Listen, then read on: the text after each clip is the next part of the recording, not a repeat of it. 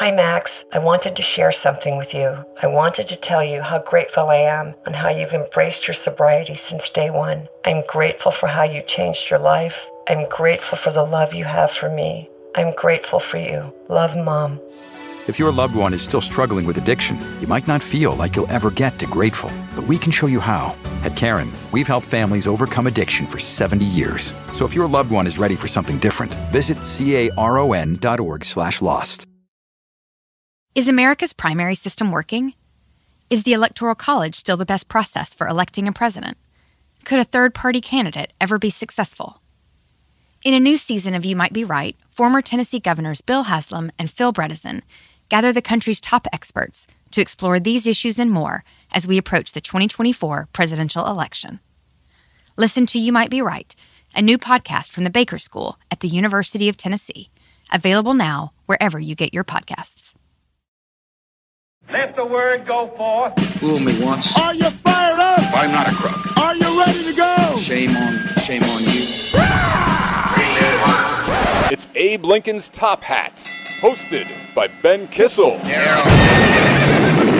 Fool me, can't get fooled again. Hey, what's up, everyone? How you doing? Ben Kissel here, hanging out with Travis Irvine. Greetings from New York City, Ben. Hello, Travis and Fernando. Hi, Ben. Greetings from L.A. Perfect. We have a great show for you today. Thanks to everyone who came out to the shows in Portland and Eugene, Oregon. We'll talk a little bit more about Oregon later on in this episode and a whole series of other tales. But before that, this Thursday in Ohio, Mr. Irvine, you were telling us before the show that you have something very big planned, and I think that we need to tell the people about it.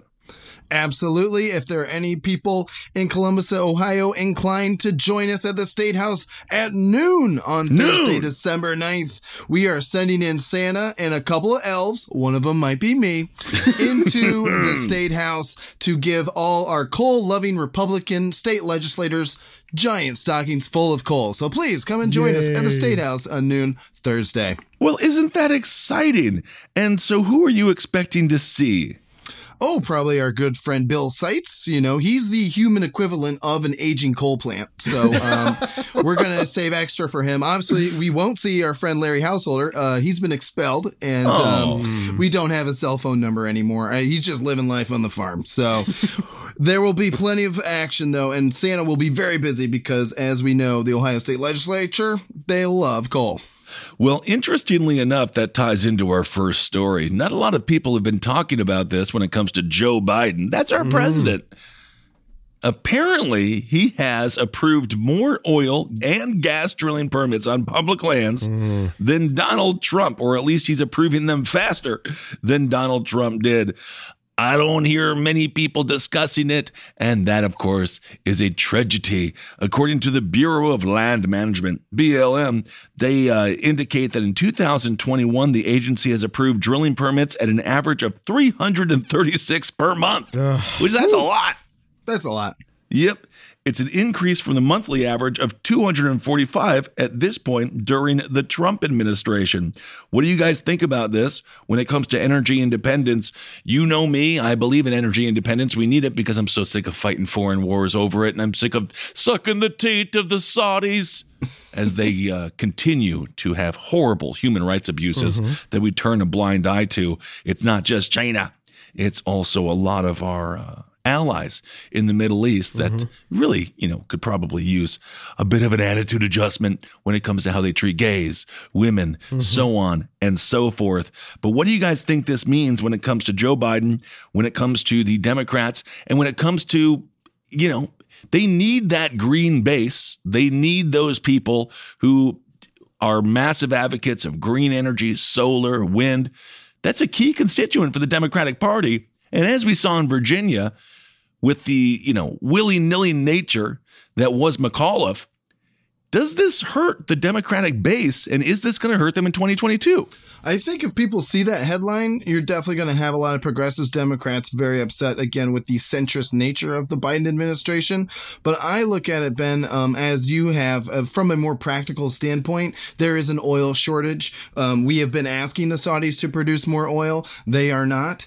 And same with OPEC, the other oil producing nation. So yeah, this is one of those situations where basically if you're the American president, you kind of have no choice, but your hands are tied to dip in our own reserves. And I think that's just what Joe Biden has got to do right now. But this goes against key components of his campaign, right? We're talking about clean energy, discussing, the Keystone Pipeline, which is really just sort of a four-letter word. It's kind of used as a political ping pong at this point. The Keystone Pipeline is kind of a what would be the term for what it is? Not a red flag, a political football. A political football, maybe a little bit more of a dog whistle, right? Yeah. Now, of course, the Keystone Pipeline going over native land and risking massive environmental devastation to that area. So I think that's also why it got a lot of press. And of course, our gal Amy Goodman from Democracy Now! Love you, baby. She froze her, took us off, attempting to stop the building of the Keystone Pipeline.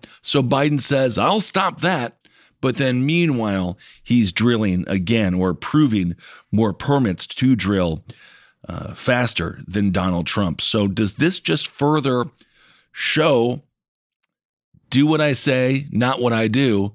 And if you're Joe Biden, at some point, he's going to have to talk about his record on the environment, and this is going to be a key component to it. If a Republican did this, I'd call him a hypocrite. Sure, Republican.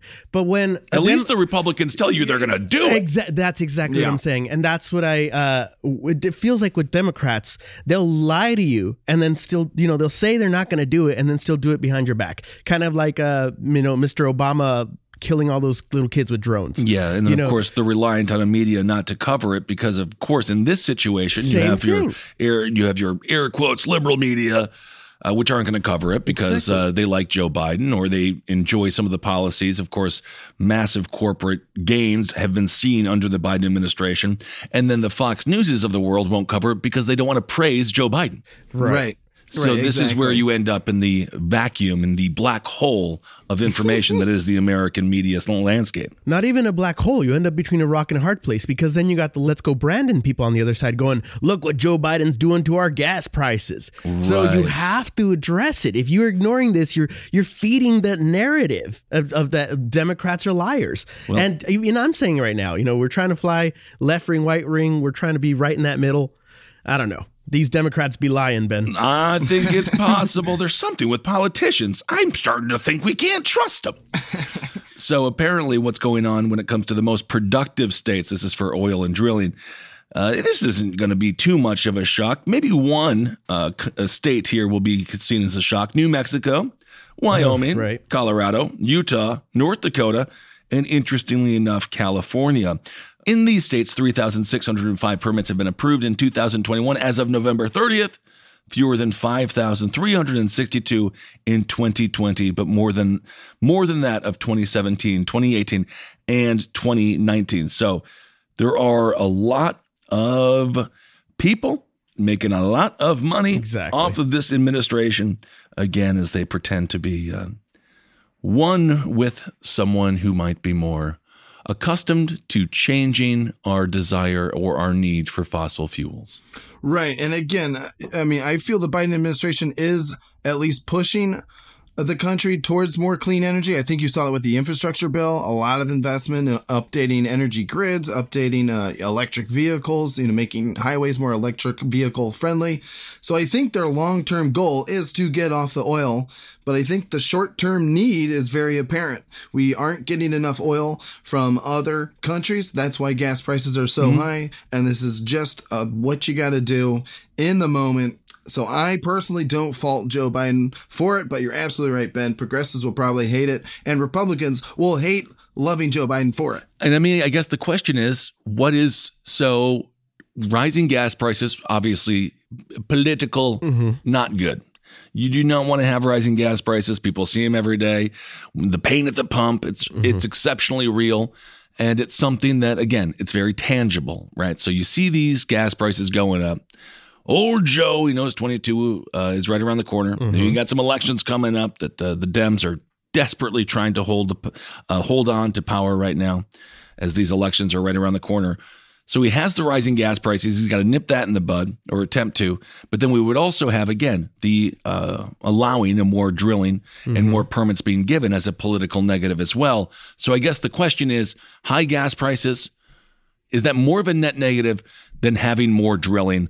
Or I guess from the Biden administration's perspective, they say, yeah, we might lose a couple of progressives, but we'll gain the suburbs back. We'll gain some of the places back that we lost when Youngkin was able to pull off the upset victory in Virginia. So I guess the question is, what is more politically damning, hearing that the administration is drilling more than Trump, or looking at gas prices be, $4 plus per gallon? And I guess that's what they're trying to weigh, huh? Yeah, absolutely. It's dinner table versus, kind of the echo chamber that tends to be more on the progressive side. Unfortunately, they got a lot of good ideas. We praised a lot of the progressives' ideas, and we praise what the squad is trying to do, what Bernie Sanders is trying to do. Insulin, I think, should be free. Absolutely. But of course, on that perspective, absolutely. Right. But in terms of energy and clean energy, I think it's a long-term thing. And I think, Biden even went to Copenhagen. He made a lot of the speeches over there. So I think they're committed to it. But they're committed to making speeches about it. That's for damn sure. I think for damn sure. Yes. That is one of the areas where, as Fernando pointed out, when people hear politicians saying one thing and doing another, it breaks the public trust, which again is why we live in a world where things like QAnon can take hold. Because if you can't trust them, you got to come up with your own rationale. And believe it or not, it oftentimes includes pedophiles at a pizza restaurant. Even that Copenhagen summit to me seemed like a joke. They all flew there with their jets. So they just hang out and eat a bunch of food and fart. Yeah, so there you go. Just polluting the freaking Do atmosphere. it via Zoom. Yeah, exactly. Save the planet, y'all. Well, speaking of the Democrats and speaking of getting back the suburbs, there is one man who I love. He's out of Pennsylvania. He's ugly. And that's why I love him. He looks like a pro wrestler. If a pro wrestler only did death matches. This man's name, you may have heard his name last year. Pennsylvania Lieutenant Governor John Fetterman. He is a candidate. He is a centrist Democrat. However, he says he is not like Joe Manchin, and he is not like Kyrsten Sinema. He says he's not a socialist, and he kind of knocks some of the squad goals. However, he also says that he's a strong union blue dog Democrat, which is a version or a brand within the Democratic Party that has been lost. And I think if the Democratic Party wants to thrive, they need to get the blue dog Democrat back. So Fetterman, he is currently looking for to fill Pennsylvania's open Senate seat.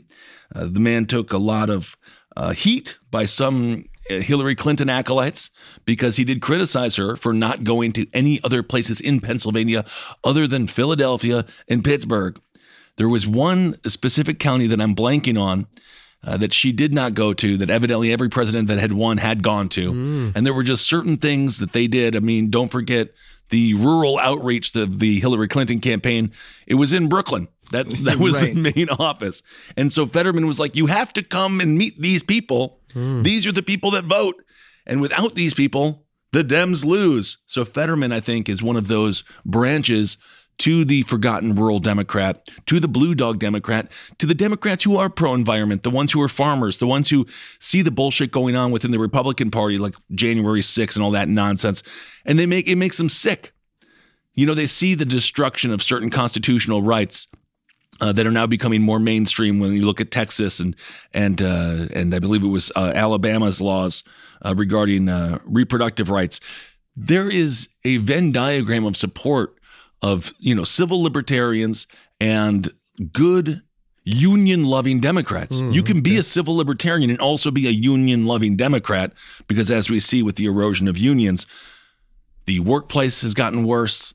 Standards of living has gotten worse. Employees are treated worse. And again, as with anything, there is union corruption that does exist, and corruption in any sense is not good. However, a strong union can also provide much needed social safety nets that the government does not just give people willy-nilly. You have to fight for them. And that's union. That's theoretically what unions do. And that's what John Fetterman reminds me of, a strong pro-union Democrat and someone who I think can really be a bridge from your, AOCs of the world to your Joe Manchins. A Fetterman could be the binding glue that could really seal the Democratic Party and hopefully help them succeed more in 2022, because right now the polling data isn't looking great. You know, there's already some pushback on Fetterman. Apparently in 2013, there was an incident where he held a black jogger at gunpoint, thinking that he had been involved in a shooting. So obviously the gentleman had done nothing. But things like this, there's already an attack ad. Of course. There's already an attack ad pointing this out, bringing this up. You know, with what's going on in the courthouses right now in the nation, things like this will really stick out, I think. And so when you're a Democrat, you're not supposed to do these types of things. Well, of course, I have no idea what that story is, really, to be honest with you, and I don't know the details from 2013. But this is according to Adam Jenselson. He served as the deputy chief of staff for former Senate Majority Leader Harry Reid. This is what he had to say regarding Fetterman. He says, what it will do is give whoever wins this primary a really big platform to show their models work. At stake here is the potential for someone to at least demonstrate a path forward for Democrats at a pretty difficult time for the party.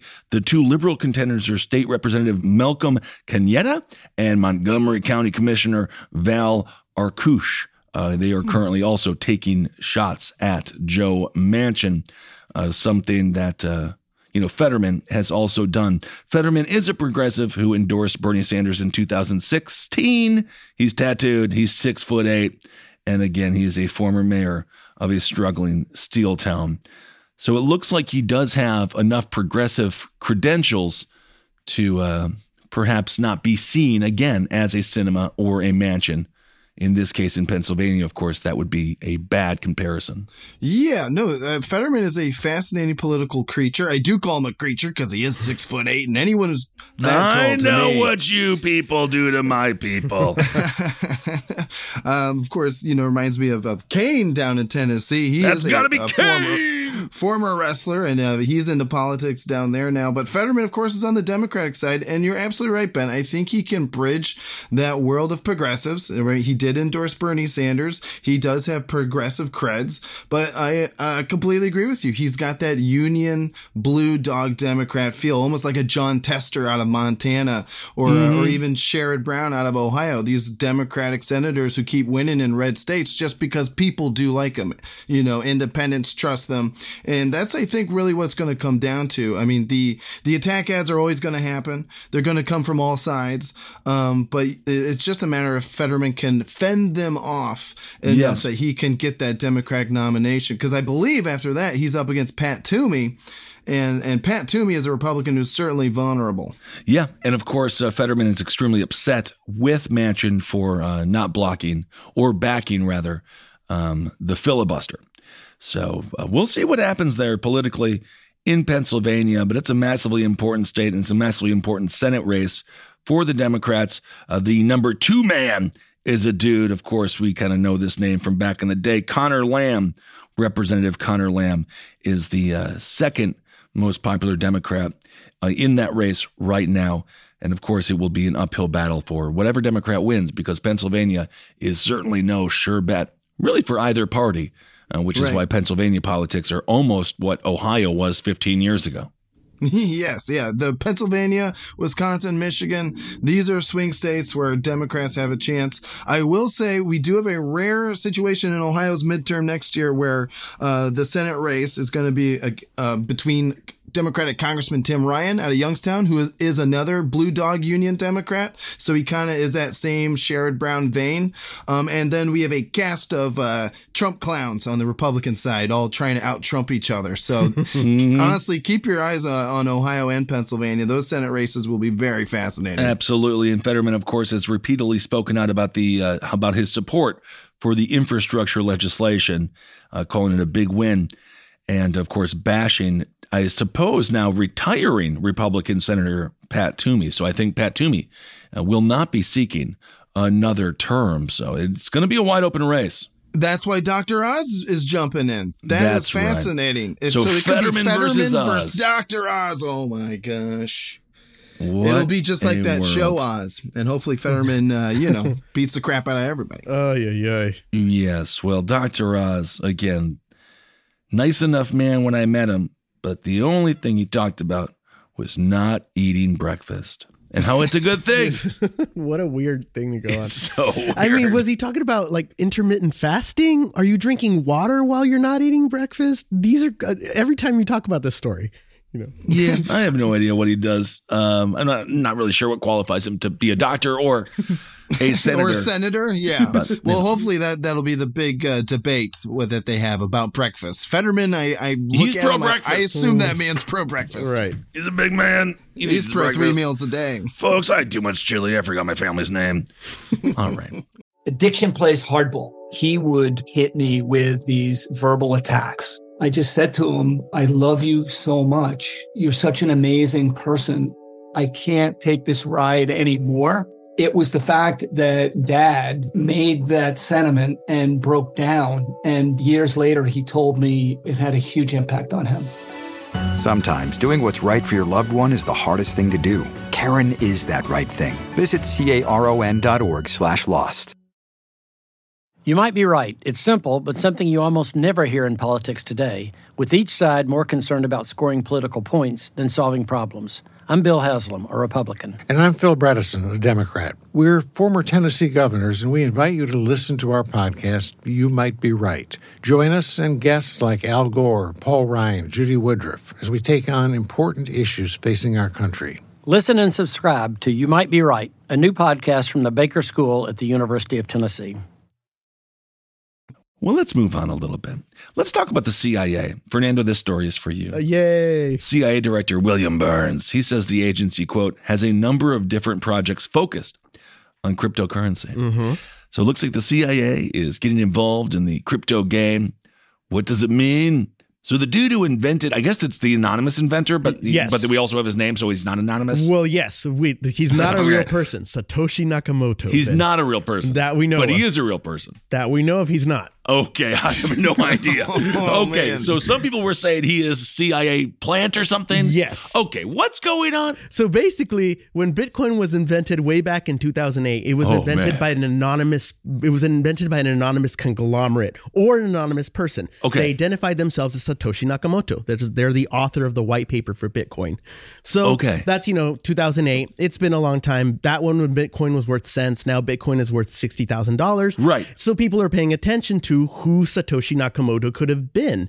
And there's a few people that claim to be him. This Australian investment scammer currently is claiming that he's Satoshi Nakamoto. Okay. There's a court case in Florida happening that might actually give more detail about that. But another long-standing belief, the dark circles of the internet, is that Satoshi Nakamoto is actually the CIA, and that Bitcoin was created by the CIA as another means of tracking transactions. Okay, so this is this about taxes? Yes, absolutely about taxes. But you got to pay taxes even when you're paying for a murder or paying for lots and lots of drugs. You got to pay those taxes. So what would be, Travis, go on. This just reminds me of that movie, The Usual Suspects, where they're all scared of Kaiser Sose, and we don't know who he is. Right. He's the CIA. Right. Turns out it was Kevin Spacey. Good. Thank goodness. Scary. Really nice guy. Really scary. So what would be the point? Is this about the CIA money laundering? Is this how the CIA is now funding the wars that we don't even know are going on? Is that what this is? Is this just another way for the CIA to again, buy arms, sell arms without having the US dollar being in the conversation? Short answer, yes. For all those three things. So basically it's So why does everyone like crypto again? Well, you see, people like crypto because it's more confused every day. People like crypto because it's a means of payment that would cut out bank systems and would cut out fiat currency. Right. And so centralized banking would be cut out if we use things like Bitcoin. But if Bitcoin turns out to be created by the CIA, then does that make sense? Then it's absolutely pointless for us to use it, because the whole point, the people who created it are the people we're trying to get away from. So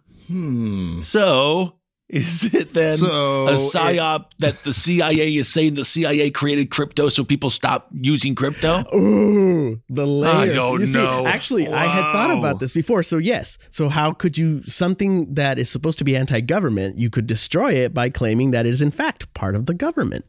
So the thing about it, though, is that the argument that cryptocurrency is less traceable than cash is a complete lie. Everything that happens on the cryptocurrency, be it Bitcoin, be it Ethereum, name it, be it Dogecoin, happens on a ledger, and that ledger is permanent. Any transaction that happens on any cryptocurrency is permanent and forever traceable, technically, which is how those. Do you remember how Darkseed, when they blackmailed that gas company a few years back?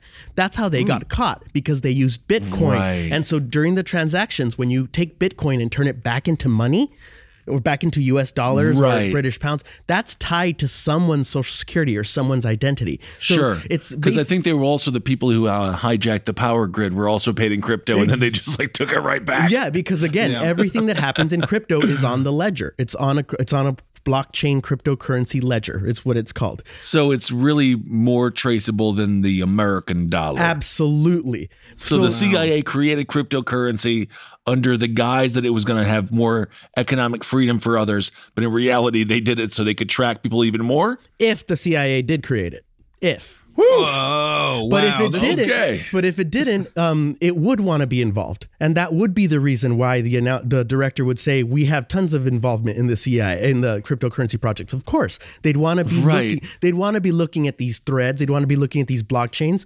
And again, if I pay, is this the end? Is this the beginning of the end then of crypto? If people no longer believe that it's provides the economic freedom that they wanted. Or does this just mainstream crypto even more and make it more of just a average middle class, consumption? Good question. Depends on who you are. For me, it encourages me. I want regulation in the industry. Regulation is how we get more massive adoption and more people to trust it. So I see regulation and government involved in cryptocurrency as a good thing. For someone who wants to live nefariously, or the goal is to move away from the grid, they may not see this as a bonus. But I don't know. I can't say. I know you don't do anything nefarious. If I knew who Satoshi Nakamoto was, Ben, the amount of Bitcoin I would have in my wallet. Whoa, yeah. Then you drop the cup like at the end of Usual Suspects when you realize who he is. It's been Kevin Spacey this whole time. Oh my God. Oh my God. These issues are so complex. I can only think about them in movies. It's like Joe Pesci's character in Oliver Stone's JFK. It's a riddle wrapped in an enigma, wrapped in a treasure map, man. Is John Candy naked over there? He sure is. He looks great. We're talking about $1 trillion industry. Cryptocurrency is worth what Apple phones are worth. So saying Bitcoin is shit is like looking at an iPhone in someone's hand and going, "Oh, that's a fad. That's a piece of shit." Right. That is how much money is involved in cryptocurrency. So it's not just coming and going. And there's a reason the CIA, even if they didn't create it, needs to be involved. And then there's a lot of schemes in it. There's a lot of fraud in it. So of course they're going to want to be involved. Well, speaking of nefarious ways of making money, this comes from Democracy Now! Amy Goodman. Yeah, baby. So with the Omicron. Apparently it's less dangerous than all the other ones, all the other variants. Nonetheless, obviously the media didn't. They definitely did not present it that way, did they? But this article is great. Go on, Fernando. No, I mean, I was going to say, I think that's the evolution, the way evolution works. The virus would want to be more transmissible, but less deadly. So because if you kill the people carrying you, you don't get anywhere. But if you just make them sick enough to spread the virus, then you get to go everywhere. Isn't that so nice? It's pro-virus logic. Well, one thing that is spreading is certainly the amount of money that's being made by Pfizer and Moderna. Oh, yeah. They make $10 billion a week right now, and money corrupts. And again, we're not fucking crazy on this show. I'm a massive advocate of vaccines because we've always had them and they work. Science works. That being said, so does corruption. Absolutely. And when it comes to Pfizer and Moderna shareholders, with the stock going over $10 billion every single week, it does beg the question, at what point do the good times stop? And sadly, in this case, for the good times to stop for the people that are benefiting from Moderna and Pfizer, we need to have more people vaccinated, and the virus just becomes what, as Fernando said before the show, the Spanish flu, which is now just called the flu. Right. And we have flu season. Right. people don't get super scared, though. Right. And if they don't get super scared, they don't buy anything. They don't buy anything. And that's my only concern when it comes to the corrupt crony capitalism of Big Pharma now also being in charge, or at least having a large say in public health. Sadly, I don't think that our pharmaceutical industry should talk about public health, because I don't think they give a shit, because, of course, you don't have a healthcare system. We have a sick care system, and that's where all the money is being made. I mean, look at the price of insulin. If you have any questions Absolutely. as to what Travis said, if you have any questions as to how the healthcare system views you, look at the price of insulin, look at the price of diabetes test strips. Frickin' asshole, pharma bro. Supply and demand works. Scarelli, yes. Supply and demand works in many aspects, many ways. Absolutely. I just should not be the economic model for healthcare. Absolutely. Because obviously it is victimizing the people who are suffering the most. This is according to Nick Dearden, Director of Global Justice Now UK. He says the companies that make the most are doing the least to share their technology. He goes on, the priority for them is making enormous amounts of money for some of the richest people in the world. So sadly, again, read this whole article. It's the interview transcripts from Democracy Now! With Amy Goodman speaking with Juan Gonzalez and Nick Dearden. They bring up a lot of fantastic points. Juan Gonzalez, for example, talks about how the CEO of Moderna has refused to share the recipe for Moderna's vaccine with the World Health Organization. Which is important. That's crazy. They got all this funding, but they got all this funding with they had said they were going to share this. They had said they were not going to patent this medicine, and they had said that they were going to share this vaccine with everybody. As soon as they discovered the medicine and got the funding for it, they changed their minds, which companies are allowed to do. What a shock. Yeah, so. It's unbelievable. And compare that with the polio vaccine, which was invented and discovered by Jonas Salk, and his first reaction was make it available to everyone. He didn't patent it, and he lost out in billions of dollars, and that was in 1950s money. So these people are absolutely heartless. I mean, this is why there are progressives, who go on Democracy Now! And MSNBC who say we should only have one dose. We need to get the vaccine so it is just one dose, because if you have to keep getting dosed every year, it's just a profits game. That's disgusting. Nick Dearden, this is what he had to say again in this interview with Amy Goodman. He says, if you look at the excellent work that Public Citizen has done, they say 100% of Moderna's vaccine was researched by government-paid scientists. The manufacturing, our money, the manufacturing, the rollout, all of that was helped to the tune of billions of dollars from the U.S. government under Operation Warp Speed. That was given to both Pfizer and Moderna to help get this vaccine manufactured, tested, and trialed. Exactly. He goes what I on. just talked about. Yep. So it is in very many ways a public vaccine. In very many ways, it should be a public good. And I could not agree with Nick Dearden more, as we finance this with our tax dollars. And now we have to pay, an arm and a leg to freaking get it. It's ridiculous, as these companies, again, make $10 billion a week in profit for people who, let's just say, are probably already fairly wealthy. Because believe it or not, even though we're not being charged every time you go get a COVID test or when you got your vaccine, you still, if you look into your bills, if you have insurance, they still build your insurance company. Absolutely. So you may not have paid anything out of your pocket, but some people in the background, there's still handshaking and money being made. Absolutely. And they did that 1 million times over, 10 million times over. That's billions of dollars stolen literally from us. Yeah. Wow. It's unbelievable. We already paid for it. We helped you create it. Without us, Pfizer and Moderna don't have it. Anyway, it just makes you furious, doesn't it? Well, speaking of shaking hands and being corrupt, just officially, Chris Cuomo has been fired from CNN. We talked on last episode how he was suspended. But now he's going to sue the network for at least $18 million. So, what? It's going to be hard. Yeah, because he wants his money that they were supposed to pay him. So he's going to get. He suffers so much, just like us.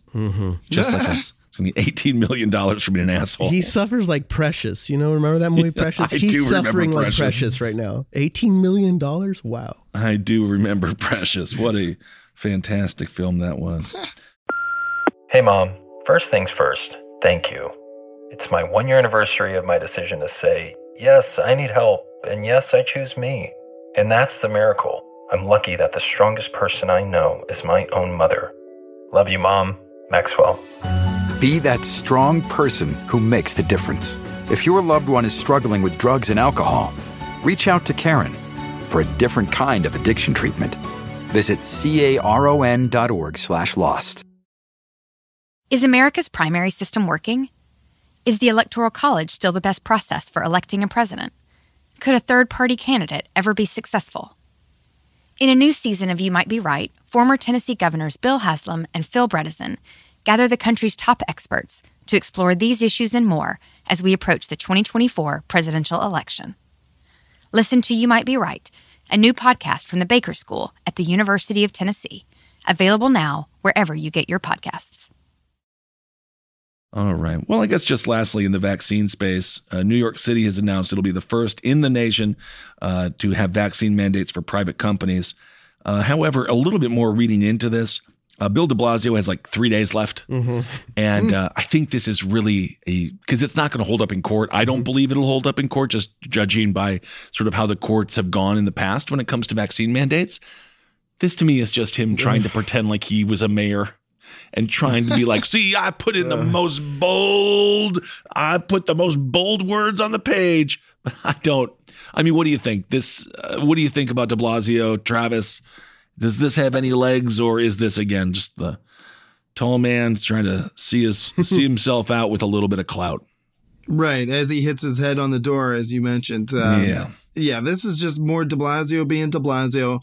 Even on MSNBC, Max Fine, former congressman, Democratic congressman from Staten Island, he said that this is the kind of stuff that gets Democrats in trouble, right? There's no real plan. You just kind of throw it out there like a ticking time bomb, right? And you see what happens. But to your point, Bill de Blasio's on his way out of office, so he probably feels that this is something he can do. And now, like you said, everyone else has to figure out what exactly it means and if it's logistically even possible. I mean, they already had enough problems with the public employees getting vaccinated. Remember when they did the mandate for the firefighters and the policemen? So Lord knows how this one's going to go. And sadly, whether it be unintended or intended, the people who are the most devastated are going to be people of color. In the Bronx, for example, they're at 15% unemployment. Young African Americans are at 44% unemployment. And these kinds of things, I suppose they could be, well, certainly they would deter certain groups who might have more of a hesitation based upon historical evidence, the Tuskegee experiments, you name it. And again, I'm very pro-vaccine. I'm also empathetic to people who say, "Oh, but I'm skeptical," and I get it. But that's why again we need social trust, so we cannot have so we don't need to have these debates. But it's very difficult to have social trust, as we talked about earlier, when politicians constantly say and then do something completely different.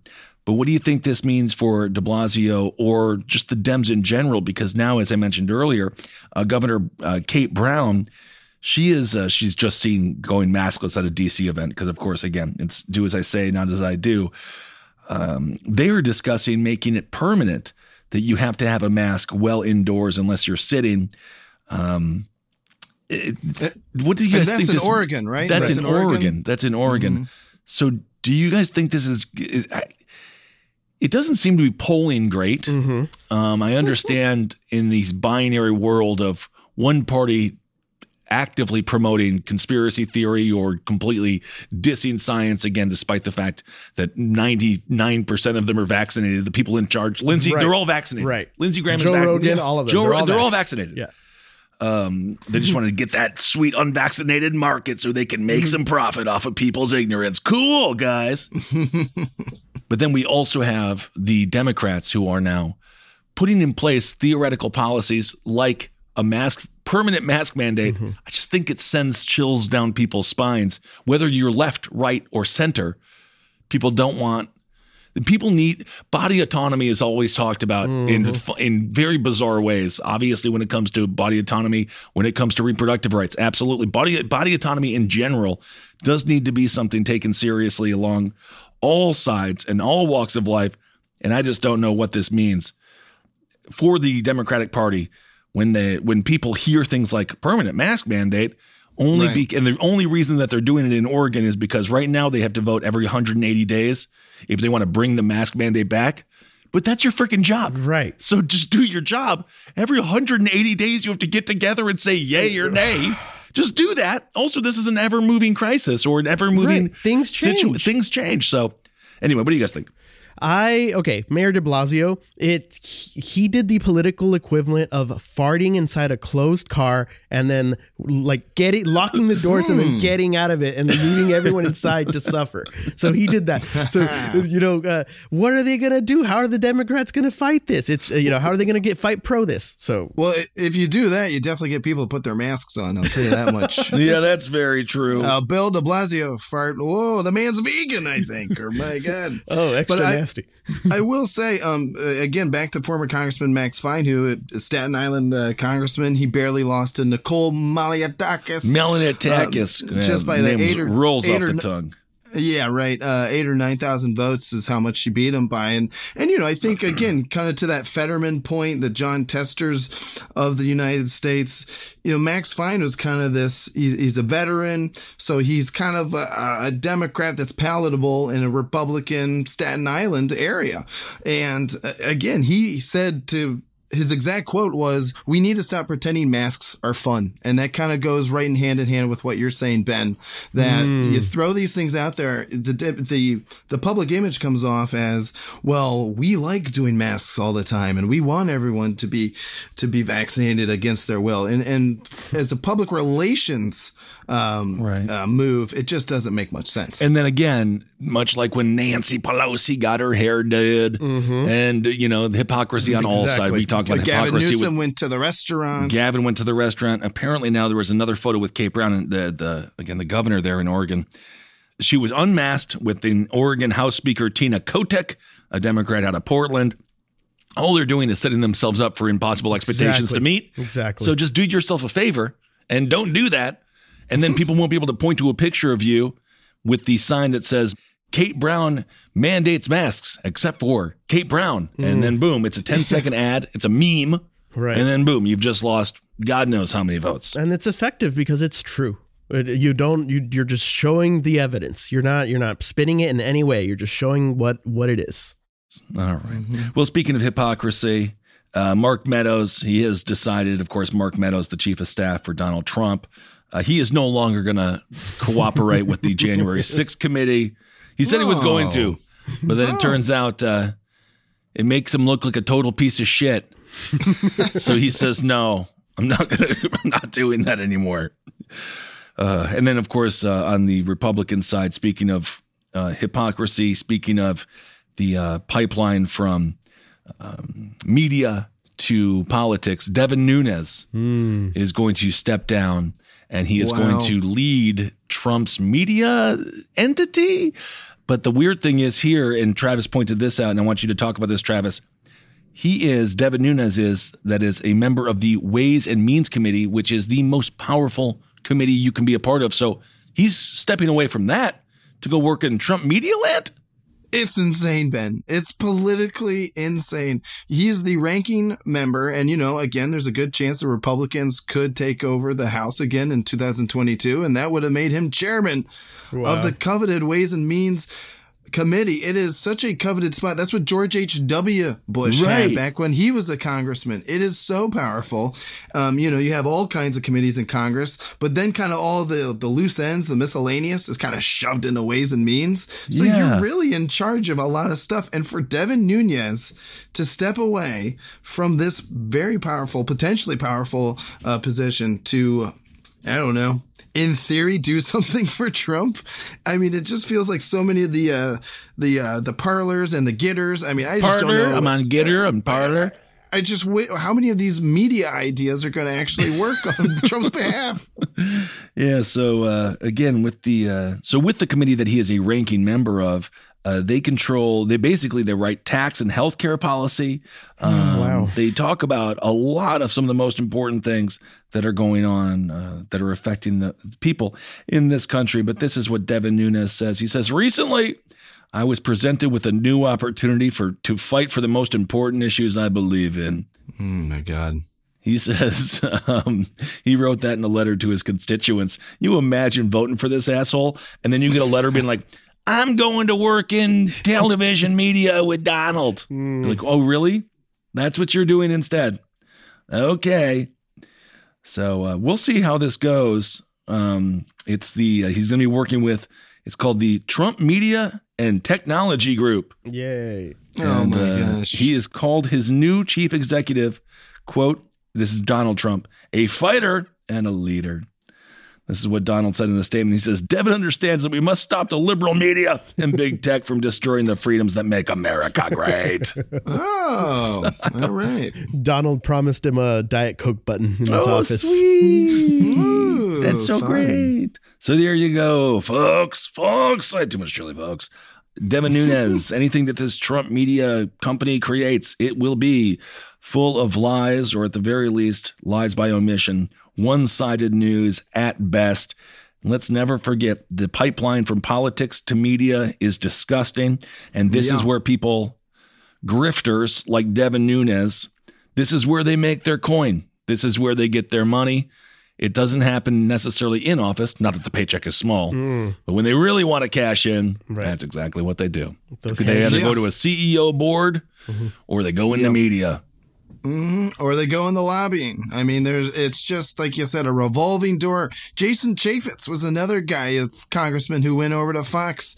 He left his very powerful position on his committee as well. It's very bizarre. It's almost like, and I am pontificating here, Ben, but it's almost like they were about to have some type of scandal and perhaps lose their seat. Yep. And they had to kind of take the chance and be like, maybe I'll just go take this safe job. And then Trump ain't going to fire him for it, so they're safe there. Not. So, all right. Well, just lastly, and hopefully we can get another episode in this week because there's so much to talk about. But just lastly, I want to just mention Ethan Crumbly.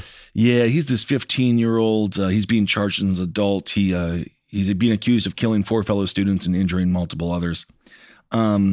This story is really sad because his parents are being charged, and that rarely happens. Usually they don't charge the parents. For white parents. Yes, that's a good point. Obviously, it definitely has occurred before. But his parents in this just acted so unbelievably egregious. This is just one of the things I wanted to say about this is people who fetishize guns, it is like the gun is not a toy. Guns should never be given as gifts to 15-year-old boys who, especially a handgun. I mean, I'm from Wisconsin. I remember I took hunter safety and people had like hunting rifles and okay, it's a bit of a different story. Right. This handgun has one purpose and one purpose only. And Ethan Crumbly, his parents, they're psycho. They're Q believers. They're just total morons. And I can't even imagine what the dinner table conversations were that this young man was absorbing. Again, not taking anything away from what he did, but my God, his parents definitely did not help him. And from what I've read, the kid, like he was trying to kind of call out for help. Right. He was asking for attention. He was asking for attention. He literally was like drawing stuff, being like, I'm going to kill everyone. Where the teacher would see it, you know? Yeah. And it's like, and the teacher told the parents. Yes. And then the parents, they fought with the school. The kid stayed in school. They didn't know he had a gun in his backpack, even though they knew that they just gave him a gun 3 days before. These parents are so disgusting, and it just breaks my heart, the whole story, because had they been doing their job, good parents, I believe children would still be alive, and their son would not be incarcerated for the rest of his life, or for the foreseeable future anyway.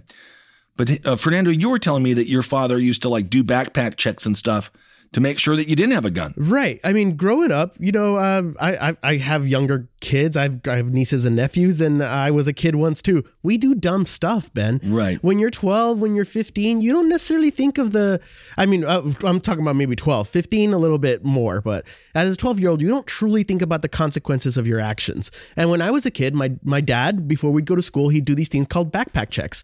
When I was a kid, what that meant is I was going to get a Snickers or a bag of M&Ms when I got to school. But now, as an adult, what I realized is what my dad was doing is he was for my safety and for the safety of everyone, he was just checking our bags. What if we took something stupid to school? What if we took my mom's, something from a personal item from someone? Dilda. What if we take a Playboy to school and get in trouble? What if we take cigarettes? I'm not There was a kid who brought cigarettes in second grade. He got in trouble. Exactly. That's saying cool, I wasn't going to bring a gun, but I could still do something stupid.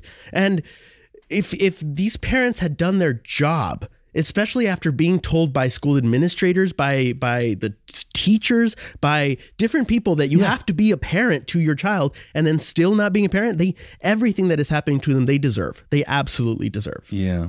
And of course, he's being tried as an adult. That's Ethan Crumbley. And he is also being charged with terrorism, which isn't usually charged in school shooter cases. It's sad that there's so many of them that we can even have this kind of assessment. But Nicholas Cruz, that psychopath, he was also charged with terrorism. So that's just that story. I just wanted to mention that one thing when it comes to people who almost bastardize the Second Amendment in some ways too. Guns you got to respect them, right? Because they can cause a shitload of damage. And it's bizarre when it comes full circle and they act so frivolously with guns, because that used to be people who own guns would like make fun of people for acting that way because they were like, you're not respecting the gun. You're a moron. And I guess now in the memeified Facebook world that we live in, guns are seen as just fun toys for kids. Sure. I mean, Congressman Thomas Massey out of Kentucky, he posted a Christmas card picture of him and his entire family holding guns just on the right after the school shooting. It's just Thomas Massey. He doesn't necessarily hit it out of the park all the time, does he? No, to he say doesn't. the least. Occasionally, I'm like, okay, fine point. But then just who he is as a person. Yeah, what is the point? Who cares? Right. Yeah, I mean, stop fucking your guns. I mean, there's that gun church, literally that gun church, which is out turning into a suicide cult. I for one am very excited about the paradigm shift. About for example, black parents, Mexican parents, they get blamed for raising thugs or raising cholos all the time. They get held for their 14-year-old and their 15-year-old's actions, held responsible for why didn't you parent them better? So I for one I'm completely for this paradigm shift of the parents also being held accountable, because what did you have to do with your child? Obviously, especially in this case, it's just so egregious. Exactly. It's so obvious. But what I'm not happy about is the pictures that I saw of Ethan in the news. I saw that picture of him as a 12-year-old praying. I don't need to see. Why do you show the mugshot? What was the name of it?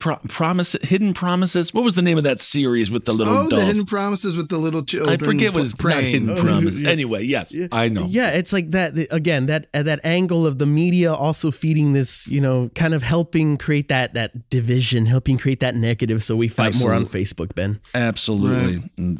Well, and the saddest thing that you guys have you pointed out, it's the political culture. I mean, they're QAnon parents. So you mentioned, I mean, they tried to flee to Canada, but they couldn't get in because they weren't vaxxed. Also, Canada has an extradition treaty with the U. Like, you don't flee to Canada. Yeah. You just get detained in Canada and come back. Well, these aren't the sharpest tools in the shed here. No, it's just like Canada's right there. Let's go. The picture of the mom it was the dad, Ethan, and then the mom, or whatever order, and it's just like, they're a bit of a blooper. It's a bit of a blooper. It makes me very, very blooper grateful. Family that never should have procreated, perhaps. But it's really sad, and of course, our hearts go out to everyone who is suffering. Absolutely, the families. Because it just, again, a phone call that far too many parents have received is that their children are dead, trying to get an education. Anyway, we can do a whole episode on education. Where are the art classes? Bring them back. Like the human. Yeah, I feel horrible for these freaking kids, man. I feel very grateful that I was raised by parents who brought me up on Bob Ross and yoga videos. Yeah. I'm very grateful that my dad was smart enough to check my backpack to keep me from being stupid. And when it comes to guns, again, I wanted a gun when I was growing up, and my parents were like, okay, if you want a gun, you have to take hunter safety. And then after hunter safety, I was like, you know what? That's cool. I shot it. I just didn't feel over it. I was like, I'm on to beer now. I want beer now. I actually don't care particularly. But yeah, and that's what that kid should have been. That's what Ethan Crumbley should have been having in his backpack: beer. He still would have gotten in trouble, but it would have been a hell of a lot better. People would still be alive. Yeah. Absolutely. So we got a I think we have to start focusing on the family. Oh, wow. That's what James Thompson. That's a joke. All right, everyone. Well, thank you so much for listening. We'll be back later on this week to tell you all the news that we think you should know, to, alienate yourself and to feel smarter than your friends. It's just fun. Mm-hmm. It's important to feel smarter than your friends. And of course, if anyone doesn't want to feel alienated in Columbus, Ohio, join us at the State House at noon on Thursday, December 9th. Bring your holiday gear and bring a sign that tells the Republicans how you feel about all their coal living schemes. All right, everyone. Thanks so much for listening. Hail yourselves. We'll talk to you soon. This show is made possible by listeners like you. Thanks to our ad sponsors, you can support our shows by supporting them. For more shows like the one you just listened to, go to lastpodcastnetwork.com.